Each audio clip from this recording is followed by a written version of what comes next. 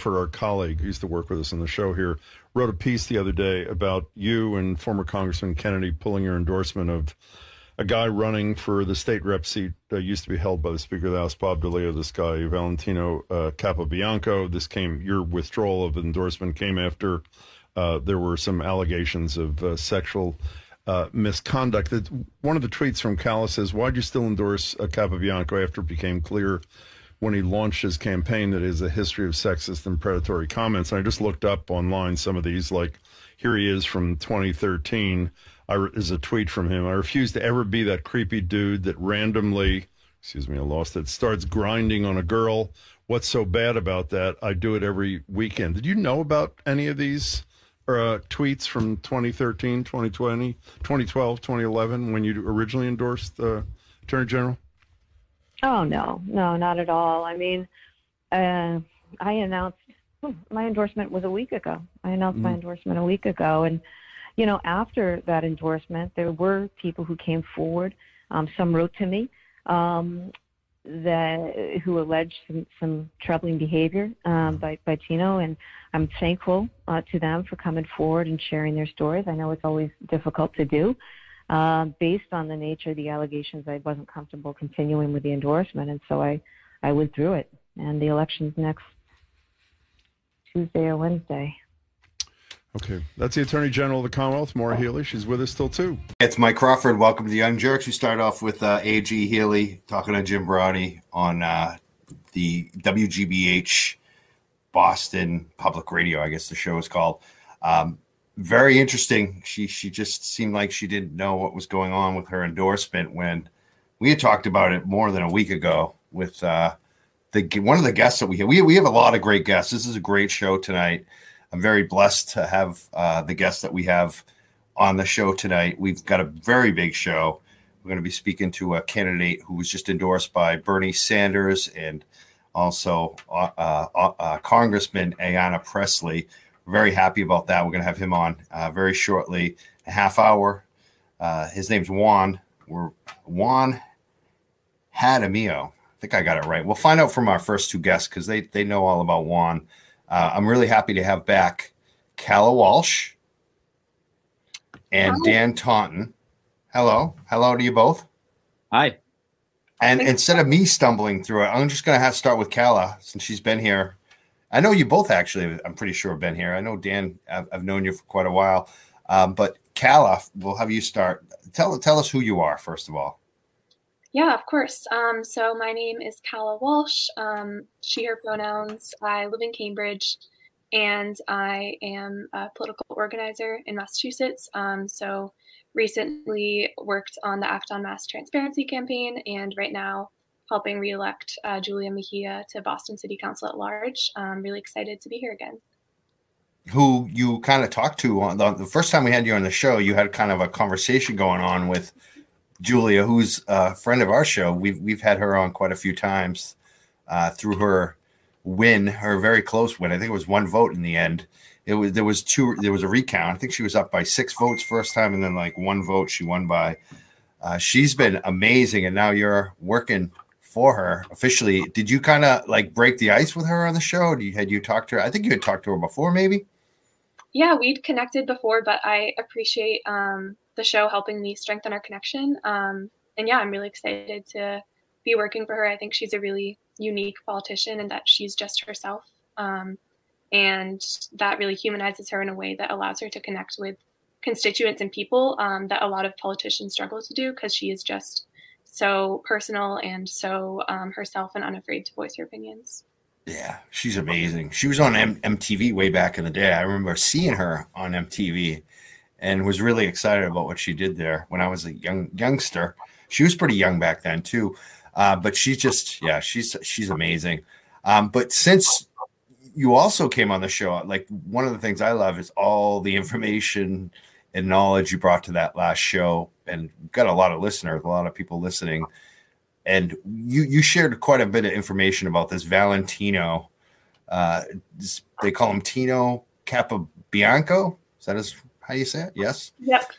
He is or was running for the state rep seat. He had gotten the endorsement of A.G. Healey.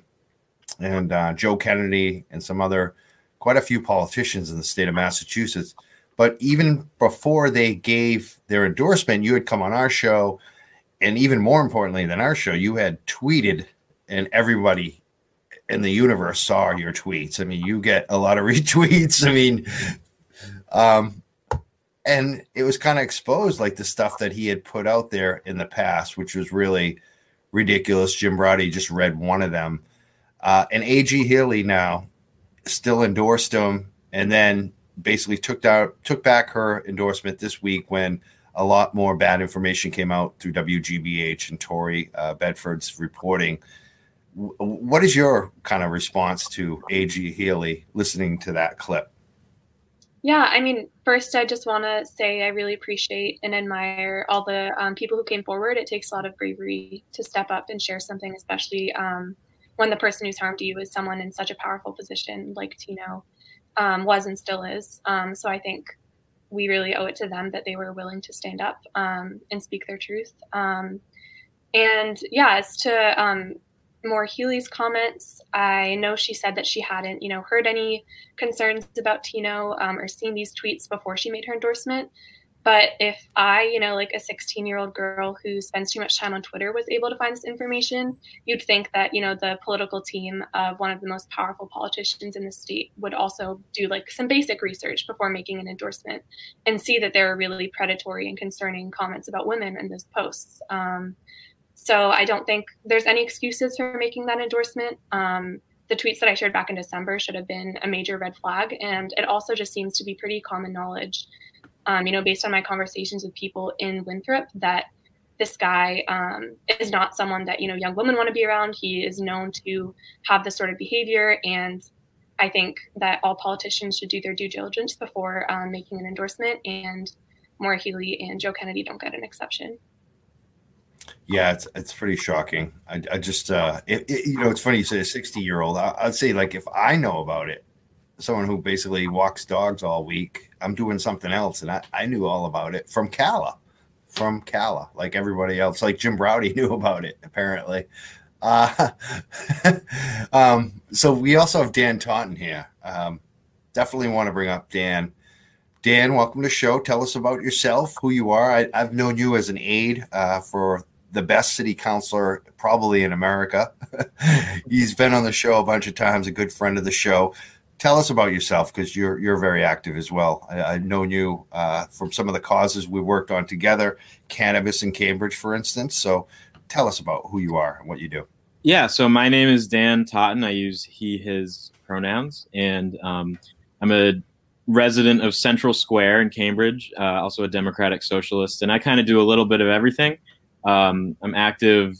I'm active at City Hall as part of my work, but also active in sort of more a statewide context, and even in a neighborhood context as well. It's been great working with you and all the other activists on advancing racial equity in the cannabis industry, and I'm just really glad to be here to be able to kind of connect some of the dots around what's going on and, how these things that we're experiencing really all fit together. Awesome. And we've already had one comment I want to throw up there. It's, I think it's about it's basically just updating, letting us know that there's been quite a few even new, every moment there's a new endorsement of Juan, and there's quite a few. Number one is Our Revolution, Massachusetts endorsed them. Maybe Our Revolution nationally endorsed them. I'm not sure. It says Our Revolution, but I know Massachusetts definitely did their branch, which is huge. Michelle Wu has endorsed them. Ayanna Pressley, Mike Conley, Sonia Chang Diaz, Maria Robinson, a guy I like a lot, Andy Vargas. Another guy I like a lot, Senator Jamie Eldridge. They're all recent Juan. I'll make sure I say his last name right. Jaramillo endorsements. He's killing it, right? And you're also working on that campaign too, right, Cala? Yeah, I'm just volunteering as much as I can before the election, but Juan is like a once-in-a-lifetime candidate, so really glad to have the chance to support him. And I saw you change your handle on Twitter, your very popular handle, which is at Calla Walsh. Did I say Calla right? I said Calla right? Yep. People got to make sure they say your name right? Not everyone. Jim Brody said it right? Yeah, I was actually surprised by that. Really? A pro like him? I'd be surprised. I get it right, and that Jim, he would get it right, I would think. But anyways, they pay him the big bucks. He should get it right. But, basically you've changed your handle. It's at Calla Walsh is how people can reach you on Twitter. But it's Calla for Juan right now. Yeah, and I encourage anyone else who is hoping Juan will win on Tuesday to also change their handle to first name for Juan if they're interested. Yeah, we're talking about this election. To me, this election, I don't want to talk too much about myself because I got great guests, but it's personal because this was, after we legalized, this was the seat, Speaker DeLeo, who stopped us, changed the law, screwed up what we cover a lot, which is cannabis on this show, caused it's, and we actually did a protest of Speaker DeLeo. And now to see that we have an opportunity to have someone much better, Juan is running. And, there's basically Juan or bust as far as I'm seeing in this race. Dan, do you want to add anything about Juan as well? Where are you on this race? Yeah, totally. I, of course, support him, and I think he's amazing. And I guess what I would like to add is just, that I recently got to speak with Gus Bickford. He's the chair of the state party. And when I spoke to him, I told him that young people, meaning millennials and under, are underrepresented within the formal wings of the party, but overrepresented in the streets. And I told him that he needs to watch out because, we're coming, and he can't rely on people in the nursing home to get elected forever. And so I think that really connects to what's going on here, because in the past few weeks, you've seen millennials and Gen Z, but in particular Gen Z, really changed reshape this entire special election. I think somebody like Maura Healey should be embarrassed that she, weighed in. And this is not the first time that Maura Healey has endorsed a white man over a candidate of color. Candidates, electeds always have a choice to just stay out of it, right? That's always an option. And, if she doesn't want to be a champion for these candidates, she can do that. But the problem is when you just, phone it in for some of these establishment picks. And to be clear, Tino is DeLeo's former aide, right? So that's, and when you endorse that person, and this comes up, it just reflects poorly. You're endorsing the system, basically, that has gotten us here, where we basically have, everything's, we're like this liberal utopia in Massachusetts, but it's not very liberal at the State House. They're all Democrats, but we had a transparency bill we're going to talk about in a second, and it was all Republicans who voted for it. The Democrats, in large majority, except for a few like Jamie Eldridge and Mike Conley, some of the folks that we just named who have endorsed Juan, the good representatives, it's crazy. They vote against us every time. But before we go there, because I want to ask you, Dan, you've been in the newspapers. There's been a scandal, a big scandal. Some homophobic things were said. And this, again, is about what's going on in the state of Massachusetts. The Mass Democrats are being challenged by a younger generation who just aren't going to take the same old BS that goes on. And basically, someone got called a homophobic. I think it was yourself got called some homophobic words on a stream. Where does that stand? I mean, I'm guessing you're still not happy about the outcome. Just quickly, because I could, we could spend hours talking about it. If you haven't, viewers aren't familiar with the situation, I recommend checking out the Deconstructed podcast. They break down the incident really well. But there was an incident at a meeting of the Cambridge Democrats where I was called a homophobic slur by another member. And that's frankly, that's why Gus Bickford took a meeting with me. But I think what's astounding, when I met with him, my first question is, what's the plan to create a harassment and grievance process?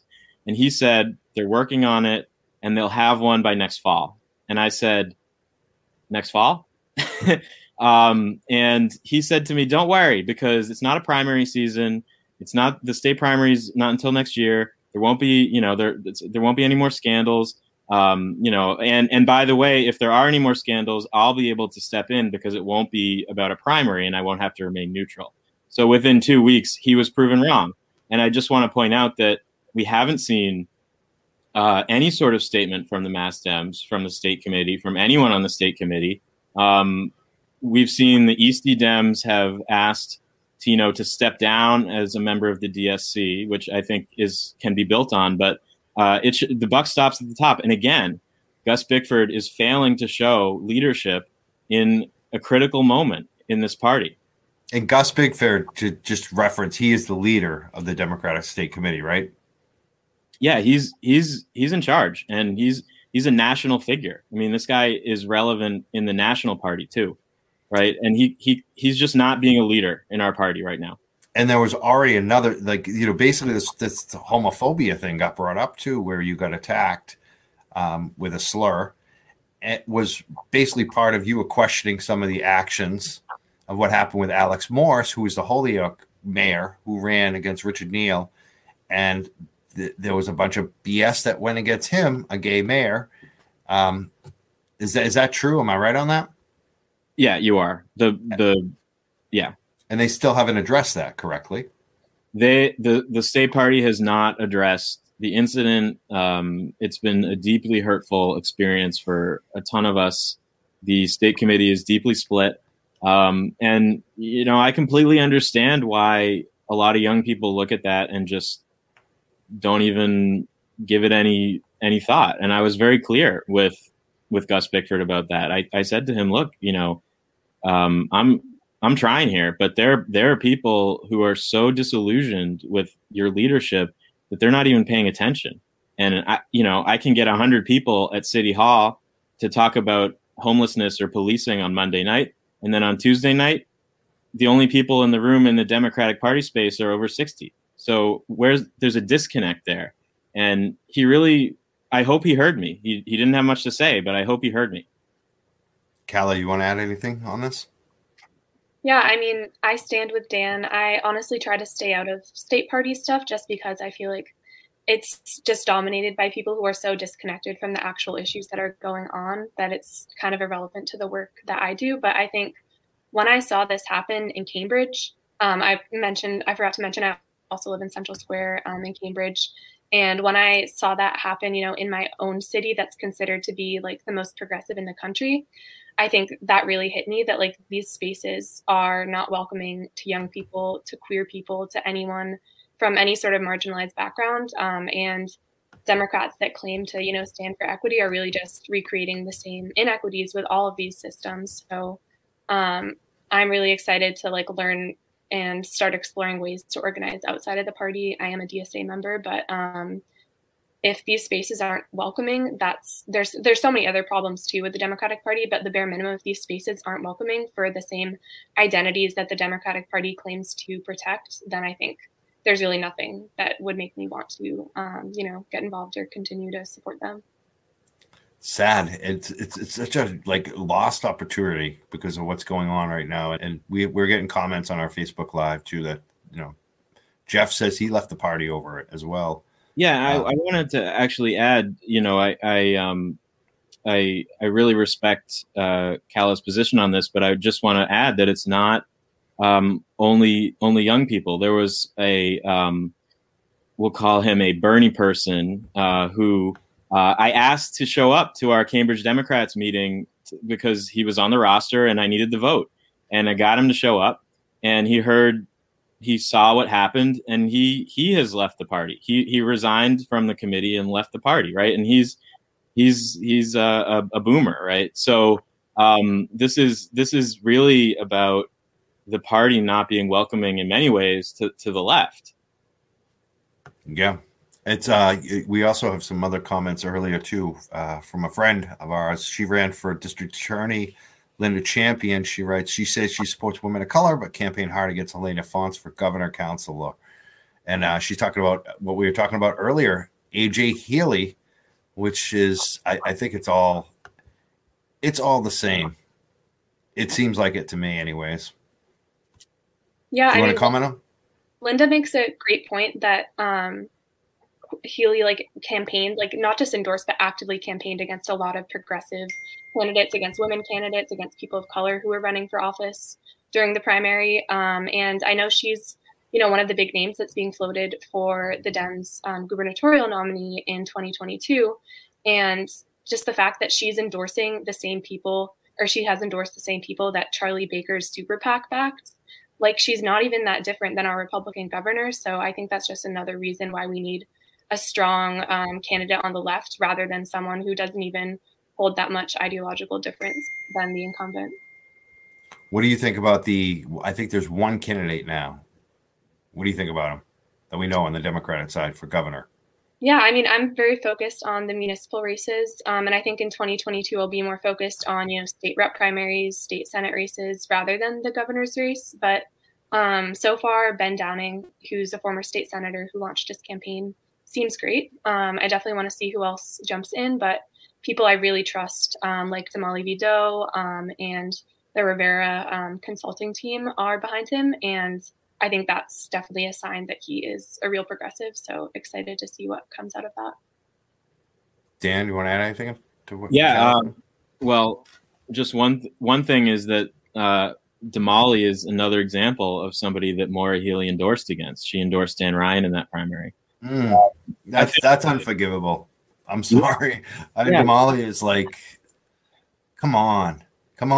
That's just unforgivable. It's sad, and you know what? I think just that one. Yeah, go ahead. I struggle to pay attention to the governor's race this early too. It's too early, but right.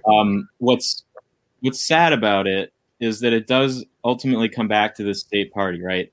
Because they get to control who the primary nominee is. We got to sort of sidestep that whole rigmarole this past cycle because of the pandemic, but normally it's all those people in that group and more get together and literally cast ballots to decide, who the party should support. And if you're a candidate for governor who doesn't get the support of the party, that's that's not where you want to be. It's very hard to win if another candidate has. So it's very frustrating because on one hand, these folks are asking us to care about this massive race with, and this potentially very uninspiring candidate. And on the other hand, there's just other options. We can just focus on other stuff. And so, that's part of the problem here, I think, is that we're just going to do other stuff. And if they really want to take back the governor's seat, we've only had one Democratic governor in my lifetime, right? And if they want to take back the governor's seat, they need us, and they need to bring us in. And part of that means not just ignoring us. There you go. We're almost out of time, unfortunately, because we're going to have Juan on very soon. But I want to give you 3 last questions all at once. You decide what you want to go with. Number 1, anything you want to talk about, anything you want to promote. Number 2, why you specifically why are you supporting Juan? That's what I really want to get to again, because we're going to be talking to Juan in a second. And I guess I don't even know what the final thing is. There was one more. Oh, I know. Obviously, Kala. I want to hear about transparency. I want to hear about this bill because, again, I think this lines up with what happened this week, where more Republicans voted for something that we all want, which is transparency at the State House. There's more transparency at the local level on the city and towns. They have FOIA requests. We know nothing. They hide their votes. So tell us about that, Kala, and what happened with that bill and where it's going as well. Yeah, well, that's also a great segue to talking about Juan, since Act en Masse has actually endorsed him, and he's a great supporter of transparency. But basically what happened was after our initial conversation, a couple of weeks ago, the House rules vote, which typically happens in January or February, got pushed back to July, which is super unprecedented. It got pushed back by 6 months because so many people had been advocating for changes in the rules. So they wanted to look them over and potentially change a lot of stuff in the rules book. But what happened on Wednesday was that, or Tuesday, no, Wednesday. Yeah, Wednesday was that there was a vote on the rules for joint committees, which are committees that have House and Senate members. So the House was voting on what their rules should be. And the Senate had already unanimously passed their rules package, which included a lot more transparency than the House package did. But Rep. Erica Eiderhoven, who was actually the co-founder of Act en Masse, introduced Amendment number 8 to this package that would make all committee votes public and posted online like the Senate already does, make testimony publicly available, and also provide a week notice for all committee hearings. And the amendment was defeated 36 in favor, 122 against. The majority of the yes votes were Republicans, and then a few progressive reps. So I think it's very clear that this is a loss. It's disappointing, but I'm just way more fired up to hold the people who voted no accountable. It was really disappointing to see some so-called progressive reps actually get up on the floor and spread lies about what the amendment would do and slander the advocacy work that Act en Masse and our coalition, which isn't just us, it's youth-led, it's climate activist organizations, teachers unions, so many different progressive groups, to basically slander our work, spread lies about what we're doing, and defeat the amendment. And I think it shows how needed changes in the State House. The fact that so few people are willing to stand up to leadership and actually say that we need change and we need to give our constituents more of a voice. So personally, I'm excited to primary a lot of the people who, are standing against us, because I think it provides a really cool opportunity where constituents across the state, this was supported with a 90% average when it was on the ballot. Constituents across the state have been organizing for months, asking their reps to support them. And in some cases, reps said to their constituents' faces, yes, I support transparency. Yes, I'm a real progressive. Yes, I will vote for public committee votes. And then go into the State House the next day and vote no. So I think they're really just exposing themselves. And now we can do the work of holding them accountable and spreading the word to their constituents. Hey, this is how your rep voted. Call them and tell them you're not happy. Let's, increase the pressure that we're putting on them and hopefully come back in July when the full rules package is being voted on with much stronger demands. Awesome. Act en Masse is how people can get involved in that movement? Yep, actenmasse.org. Awesome. I love that. And it's so much needed at the State House. It is just... It's so funny, too. They were patronizing. Like, they were just like, these young kids don't know any better. Like, we know what we're doing. We don't need this. It's like, it's not working. What's happening at the State House is not working for the people. It's so clear. It's not working for the people who are voting and that are involved, the younger people now, especially. Dan, where do you want to go? Yeah, I'll pick up on the transparency for a second. I think that it's just insane. Just to reiterate, some of these reps, like they're supposed to be progressive, they're supposed to be standing with us, and then they don't vote for this. And it's really simple, right? The Senate version of this bill was passed unanimously, and the amendments that were introduced by Erica were just bringing it up to what the Senate had passed unanimously, right? And so for progressive reps to be arguing on social media that somehow that's not what was happening, that somehow they were justified in voting no because there was something wrong with the amendment, for example, that's just misleading and discouraging and frustrating. And the other thing I'd say is that, if you're upset about what is going on at the State House with transparency, this is the most effective thing you can do is this coming weekend, phone bank, text bank, canvas, donate, whatever you can do to make this, put him over the finish line, put Juan over the finish line, because every seat we flip matters, and we have to win these little skirmishes when all eyes are on one race like this. The progressives need to win. And the last thing I'll say is just, if you live in Cambridge, on Tuesday night, there's a proposal to put a Citizens Bank where Rodney's bookstore used to be, and we're going to fight it at 6:30. If you're around, I'll send you information on it. But please make time Tuesday night. We're going to fight them, and we're going to make sure Citizens Bank doesn't open up there. But I also just want to thank both of you immensely. This has been really fun, and really excited that the movement is growing and that we're able to do stuff like this. Awesome. Thank you so much, Dan Taunton. Where can people find you? You have social media? Twitter, just search for Dan Taunton. Is it Dan_Taunton? Yeah, I think there's 2 underscores. It's Dan__Taunton. And you can also listen to that podcast is pinned on my Twitter. Awesome.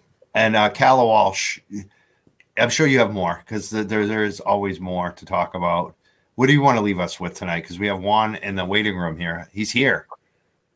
Yeah, well, I will let Juan get started, but I'll just say I was on the phone for him right before I came on to this stream, and people are really fired up about his campaign. I heard members of the people who are filmmaking, talk to entire families who are voting for him, talk to people who didn't even know there was a special election and already committed to voting for him. So I think he's building really incredible momentum, and I hope you guys have a good conversation. He is just an amazing candidate.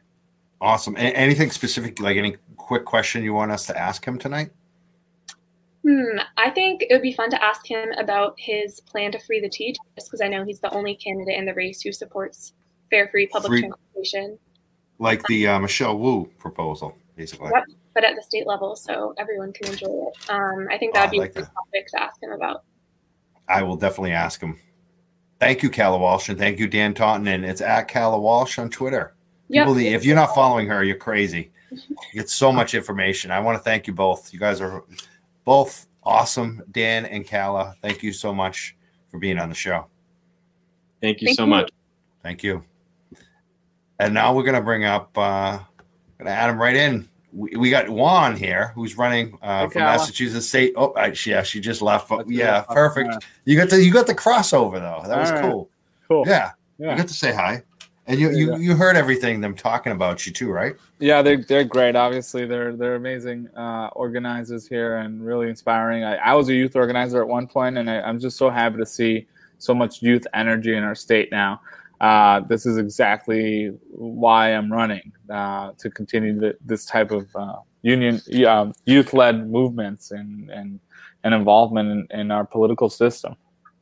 I love it, and you me too. Like for me, like I basically got involved in this stuff through cannabis. Actually, I'm a medical patient. Or my back was an old jock and all that.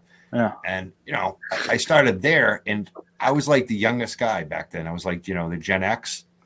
Yeah. And it was all these baby boomers. It's all these World War II vets and stuff. And now, I felt like I was alone. I was like the young leader among that movement, and I got burnt out fighting those people, like just trying to. And now I just look at it. It's like all of like women and especially in that movement, there weren't people of color there. There weren't women. There weren't young people. Now it's just taken over by it. And I think that's same thing happened in the political scene. Like I'm seeing that all over the place. Like when we first started this show, we didn't get winning campaigns on. And then we started getting winning campaigns. Mike Conley was like the first one. And now we just seem to win. And I think you're going to win. I think Calla thinks you're going to win. You got Bernie Sanders endorsement. You got we listed them all. Our Revolution. There's more. They just keep coming in. Alex Vargas. So tell us about yourself though, because I want to hear about you. I know that you're a union organizer. Are you still a union organizer? Because I'm into that big time. Tell us about you, who you are, your background. Yeah. Thank you, Mike, and also thanks for you and what you do with the young Yerks. And this is a great show, and I truly enjoy it as well. I get a lot of my inside scoops from the work that you do here, so I appreciate what you do. But so my name is Juan Jaramillo. For those of you who have not gotten a chance to know about me, I'm an immigrant. My story starts in the U.S. when I land in 2000. From where? You're an immigrant from where? I'm an immigrant from Colombia. Yeah, and you were just talking about like decriminalization and stuff like that, right? Like the drug war has a direct connection to my immigration story, right? The violence of the drug war in Colombia, led for enough stability that my parents felt that it was no longer safe for us to be there. And so I landed right here in Revere. I've never really moved. I've been kind of a townie, if you will, as much as an immigrant can be a townie. I grew up here. I played sports here, and then I went to college. I didn't want to leave. I loved Revere so much that I actually went to the only public institution in Boston, UMass Boston. And awesome. I did. Yeah, it's great. I'm a state school kid too, and I used to work over at UMass Boston, so I love UMB. Go ahead. We have a lot in common already. Keep going. Nice. Where'd you go to school, Mike? Bridgewater State.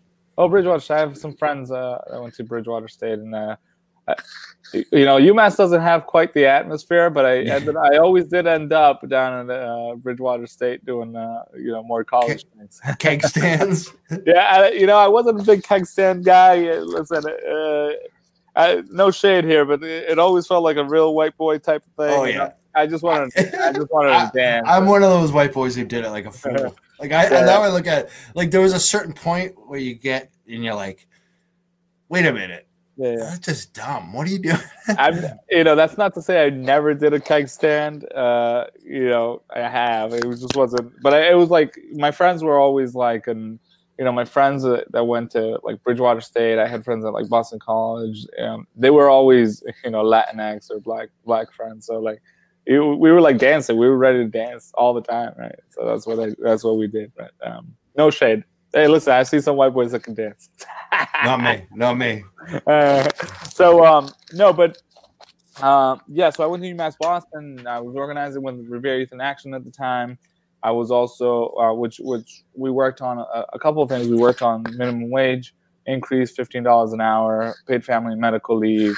Young people, like I said, right when I jumped on, young people helped deliver that for the Commonwealth of Massachusetts, right? Like I was just lucky enough to be a partner in that as a program director for Revere Youth in Action. We were part of the Raise Up Coalition that got that work done, and at a young age. At the same time, right, because that was a full-time volunteer job, but at the same time, I was cleaning ICU beds at Mass General Hospital to help pay for college and help my parents around the house. And so, but really at a young age, I kind of like got stuck into public service because my dad worked 80 hours a week. My mom worked 2 jobs as well. And it never quite clicked with me why they were working so much, sacrificing so much time from being home, from their bodies, from their rest, sacrificing time with me selfishly, right? And still struggling to make ends meet. So that's why things like paid family and medical leave and the Raise Up Coalition's entire mission resonated with me, and I got attracted to it. Then I went on. I got dragged away to political campaigning. I had worked on another campaign of the former registrar of probate. Her name was Patty Campitelli. She was an interesting character for sure. But that was my very first campaign. We won that campaign with Felix, right? No. So Patty ran when. Oh my goodness. I forget who was running the department before that. But Patty Campitelli ran against Sal LaMattina here in Boston. They were the only 2 people running in Suffolk County. And Sal was her counselor in Eastie, and she beat him. That was the very first campaign I volunteered on. I was like her driver, chauffeur guy, but it was a lot of fun though. I was like 18. I was like, bright-eyed, bushy-tailed, and I learned a lot about what to do and what not to do in politics. But then fast forward, I started working with Senator Boncory. I was his field director when he ran for state senate in a crowded 7-people field to replace former state senator Anthony Petroselli. And when we won, he brought me on to be his legislative director, and then right after that, which is my most recent employment is as political coordinator for. You're laughing at some of the comments were flashing. I'm sorry to interrupt you. No, for anyone listening on the podcast, we flash the live comments, and you're laughing at them. But sorry to have those comments interrupt you. No, it's good. Listen, it's good. I need the comments, but because my mind goes a mile a minute anyway. So I left Senator Buckhorey's job about 2 years ago, and I've been working at SEIU Local 32BJ as a political coordinator. Working, our union represents 20,000 service workers, frontline workers. And which union is it? SEIU Local. SEIU, yeah. Okay. Local 32BJ. So in Massachusetts, our local represents, like I said, 20,000 frontline workers in Rhode Island, Connecticut, Rhode Island, Massachusetts, and New Hampshire, and that's where I took a lot of pride in, because I was a former janitor. We represent janitors, so for me, my life kind of came real full circle when I took that job. And every day that I do go into work, I actually learn more than I can. I feel like I learn more than I can offer about solidarity, about the movement, about just the need for people to survive and to thrive and to fight for their families and their community. And the members of Local 32BJ embody that kind of spirit of perseverance and hard work. And so so we it's a great job. I love that job. I got to say, when I win this thing, I'm going to miss it. So, but I'm running because of them. I'm running because this community, when I first moved here, it was a different community. It has changed, and people are demanding and deserve representation. We got a lot of questions for you. I'm here for it. Number one, Calla Walsh left her the free MBTA question. Where do you stand on free MBTA? Yeah, let's do it. Let's do it.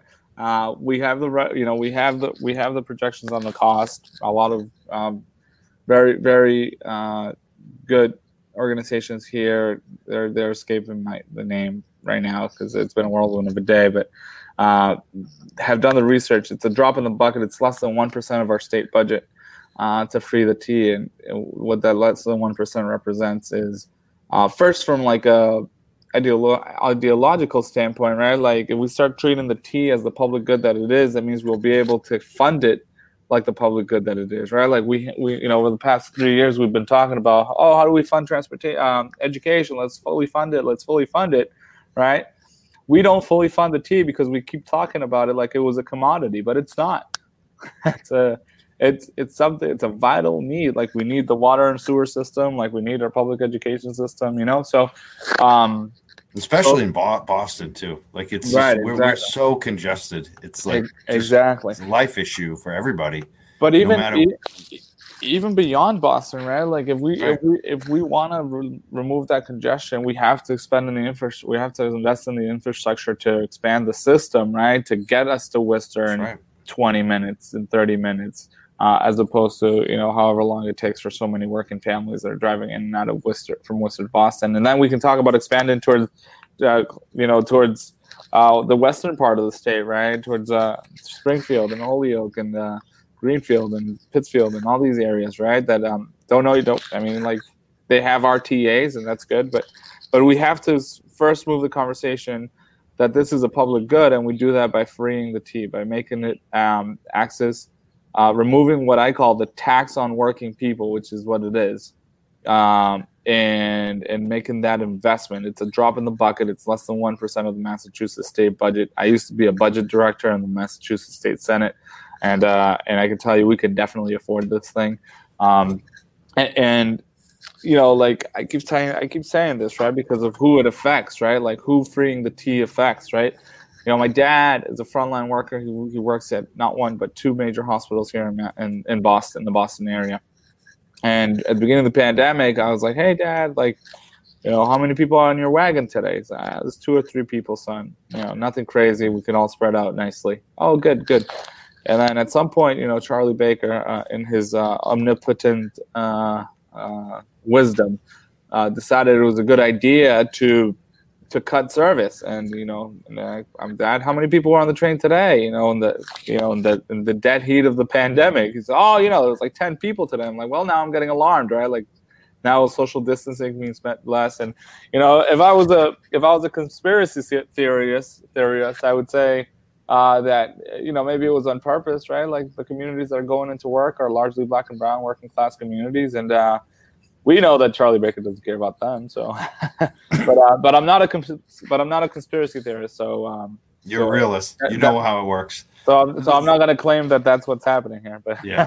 So let's talk about Charlie Baker. You brought him up and the COVID response, because now his new thing is to open everything up, including the schools, including Fenway Park. I mean, I know there's some restriction on the numbers in terms of what they're going to allow at Fenway Park, but he's talking about indoor events as well. I mean, Fenway may not be as much of an issue if people have space and there's only 10%, but indoor stuff, and especially schools. What do you think about him trying to open up schools, which is, to me, shocking? Like in April, he's talking about, it's like, why can't you just wait until at least September? Yeah. But he wants to open them like right now. Like he's trying to, and there's no like real backup. Like there's not like a lot of resources to the schools for testing. There's not, not all the students are, going to abide by the masks. We know that. Yeah. And, this is indoors and the teachers don't have vaccines. What's your response to that? All right. So multiple things, right? I think that we're going right into a gubernatorial year. And, he probably wants to show some progress, right? Like he wants to say, hey, look, we got out of this, right? I got you out of this, reelect me or whatever, right? And so I think that maybe be driving his push to reopen. It sure seems like it. It sure does. It does. And we were the bottom 25, about a half of the country that closed or that put any like real restrictions on businesses and schools back in March of last year. We're still struggling. Communities like Revere and Winthrop in particular got hammered by this thing. And he's like, let's reopen. You know what how do you tell a community like Revere, right, where the student body is majority non-white, right, where most of the workers that are in this community are frontline work, or a lot of the workers that are in this community are frontline workers? Yeah, we're going to put your kids back in school, and we're not going to vaccinate teachers, and maybe we're going to send your kid back with a surprise. Like, how do you tell that after putting them through this for a year? I mean, like, it's the type of like short-sightedness that he's characterized by this, right? Like this is his MO. But it's just bad public policy. Like, what he should have done is, there should have been equity approach to the vaccine distribution, which there wasn't. And now he's like trying to like work on that or whatever he's trying to do, but there just wasn't an equity approach, right? Like if I was the governor of Massachusetts, which I'm not, and I'm not running for governor, let me be clear, I'm running for state rep, but I would have looked at the hardest hit zip codes with this thing. I said, all right, we're going to allocate a lot of vaccines to this particular zip code here. They have the comorbidities, they have the vulnerable population. This is where we're going to start. But instead, he opted for the weird phase-in that he did with like 75-year-olds. Like a lot of people who were dying from this, even before this, don't live to 75. And this pandemic has cut the life expectancy by 2 to 3 years in a lot of these communities. So, but again, short-sightedness. He gets to go to Swampscott every day, and he gets to, jump in his Ford Explorer with all these people that are like, corral him, and he gets to use tunnel vision and not have to watch how disparaged our communities have become. And good for him, good for him. But it's just bad public policy. It's so frustrating. Honestly, every time I talk about it, it's just frustrating. It is.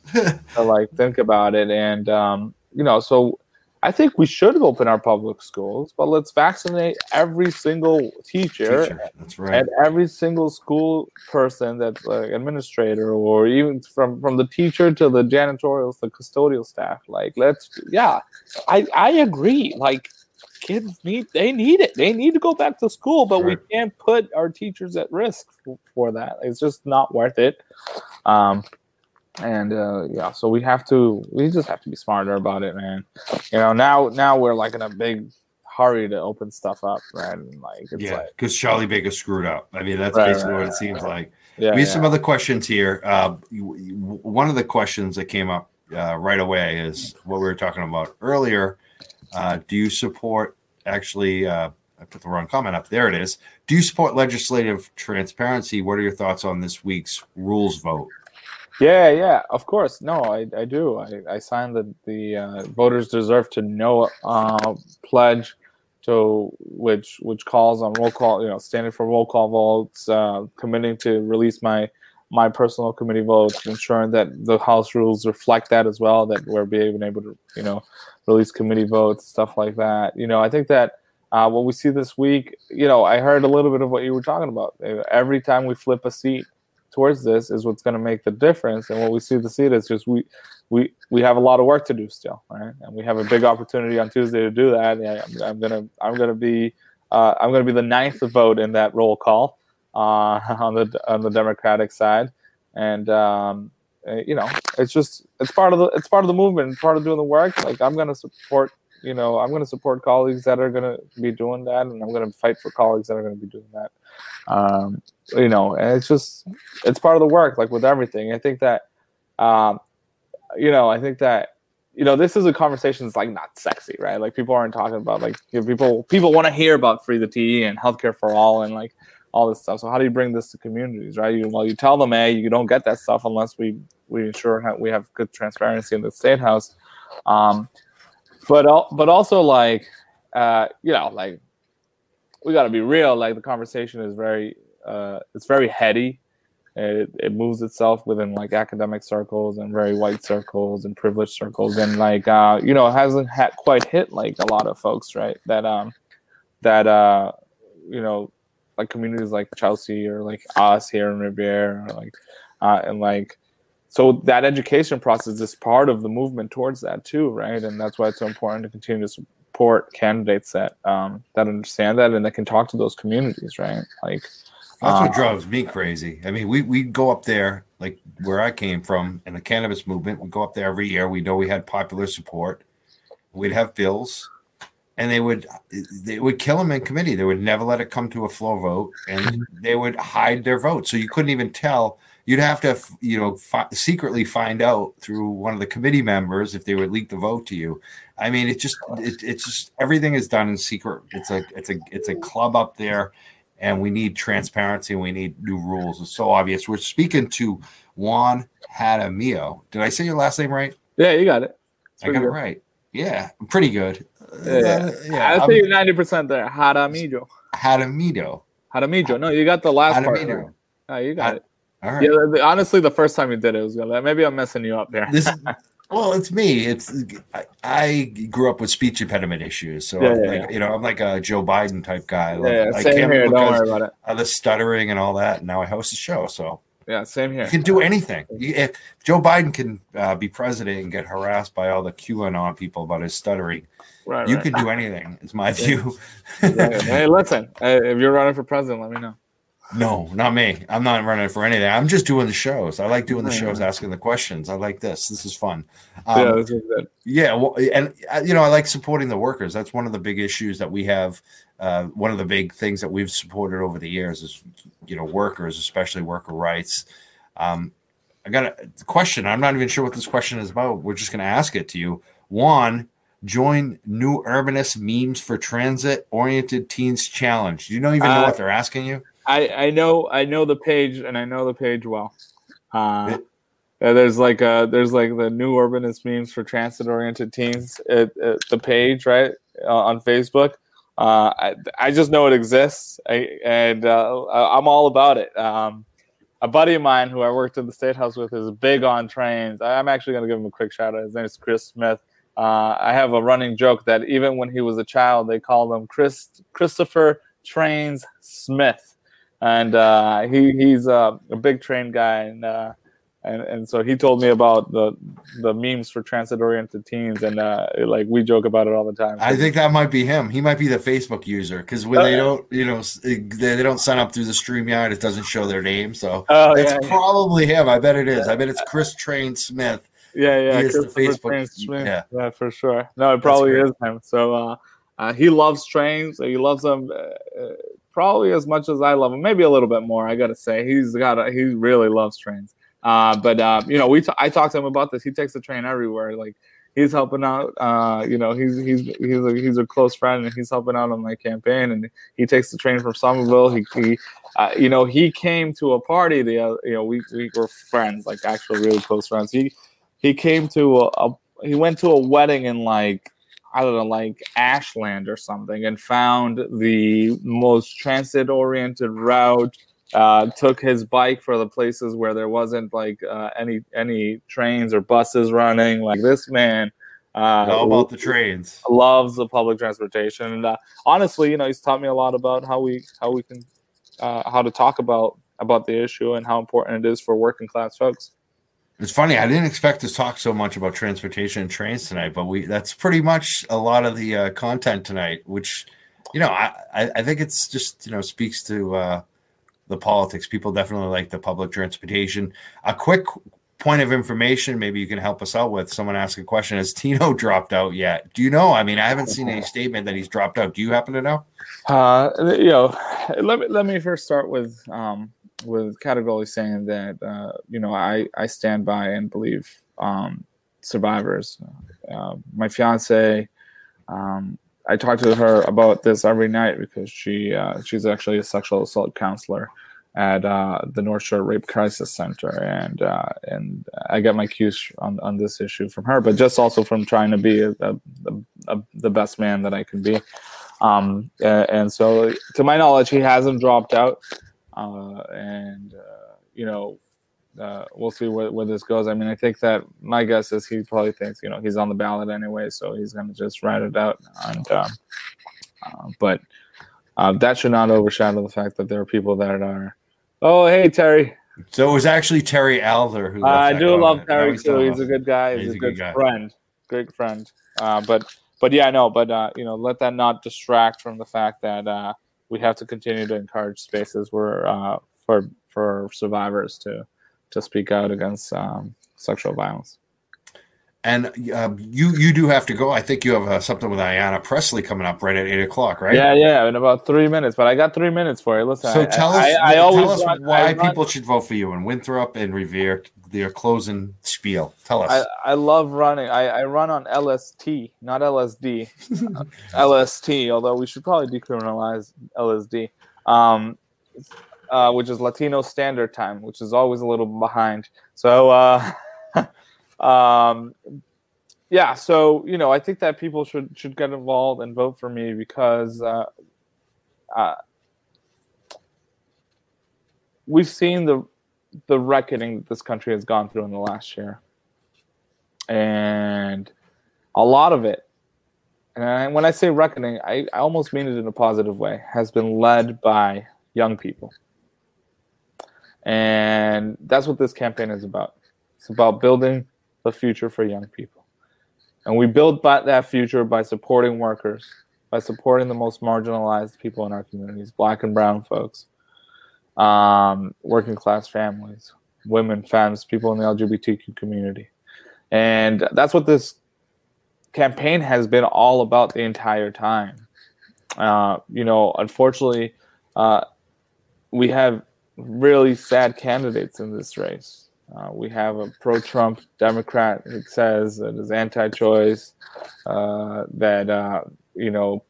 anti-science, was pushing hydroxychloroquine on people when people were dying, which I think is just reckless. The one thing Charlie Baker did okay was put a mask policy in place, and he was mocking the mask policy.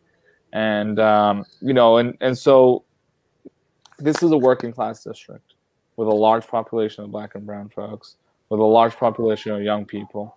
And they're clamoring for really strong representation they know they're going to have their back. At a forum yesterday, that opponent, the hydroxychloroquine guy, said, "Oh, and what Juan won't tell you is he got it supported by all the teachers unions, so that's why he doesn't want to open our school. He wants to have our kids out of school forever."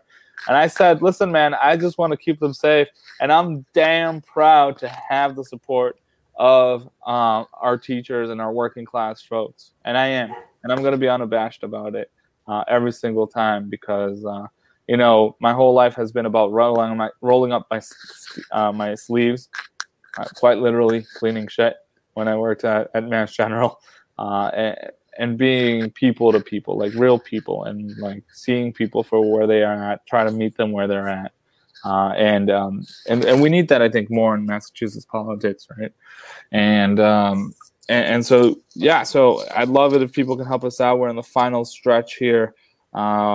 We need all hands on deck because we have people trying to buy this race from working class folks. So visit us at juanforrep.com. We'd love to see you down here. We have Ayanna Pressley coming down to Rumney Marsh Academy in Revere tomorrow to kick off a canvas, and we have her on in about now. Not to take any of your audience away, but no, they should. If you check out, that's what I'm gonna be doing next. Oh, great! Yeah, I already signed up for it. Dope. And your website again is juanforrep.com. Yeah, just like you have it spelled here, but all together and .com.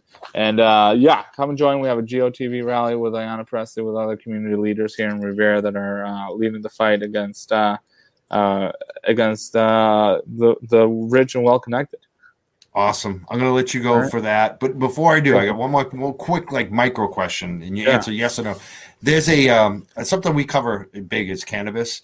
And right now there's host community agreements that are keeping a lot of the smaller players out of the market. It's become a bidding war.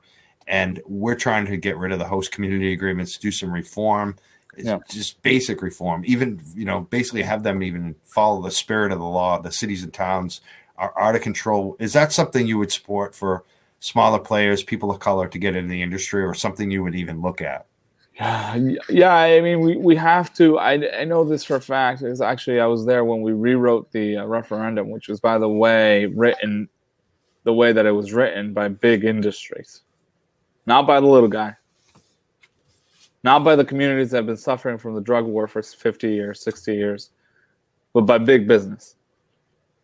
So, you caught me a little off guard. I haven't quite delved into it, to be honest. But if whatever we need to do, and if people are saying that we need to do something about the host community agreements to ensure equity, then I'm willing to support it. Right? Again, I have to make a public opinion. No, I get it. You need to know more about it. I know a little bit more about it, but. If that's what we got, if that's where we land, that's where we land, and if that's where the facts lead us in terms of how we ensure equity, then that's where the facts lead us. We just have to. I mean, like I said, I opened up the show, right? Like, my story is tied to the drug war. My diaspora, the diaspora of hundreds of thousands of Colombian immigrants and Dominican immigrants and Brazilian immigrants and Mexican immigrants is tied to the quote-unquote drug war, which is only a war on black and brown people here and black and brown countries abroad. That's what it is. So thank you so much, Juan. Rep.com. Tuesday, they can vote for you in Winthrop and Revere. Thank you. Sign up to help us out. Thank you. See you in a second. Ciao. Yeah, we'll see you with on your talk. And what do you call this? Get out the vote with Ayanna Pressley? Yeah, this is Get Out the Vote with Congresswoman Ayanna Pressley. Awesome. Good luck with that. We'll be part of that next, and we invite everyone to join Juan for that as well. Thank you so much. Thank you, brother. I appreciate it. Take care. Bye now. We're the Young Jerks, and Mike Crawford checking out. That was a great show. I want to thank Juan for Rep for joining us tonight. I also want to thank Calla Walsh and Dan Taunton and all our listeners and comments. If you are just checking us out for the first time, definitely follow us on Twitter at The Young Jerks or at Facebook. We're also on we got a lot of places now. We're on YouTube as well. And that other place, what is it called? I can't even remember right now. It's where all the kids play video games. You know the place, Twitch. We're also on Twitch. So follow us in all those places if you're, so liking us tonight. My name is Mike Crawford, Young Jerks. I want to thank again Juan for Rep for coming on tonight. JuanForRep.com. He's running for election state rep. Definitely endorsing him. You should definitely vote for him Tuesday in Winthrop, in Revere. And I also want to thank Calla Walsh from Act on Mass from coming on, and Dan Taunton from Cambridge. Again, it's Mike Crawford checking out. We'll talk real soon again. Later.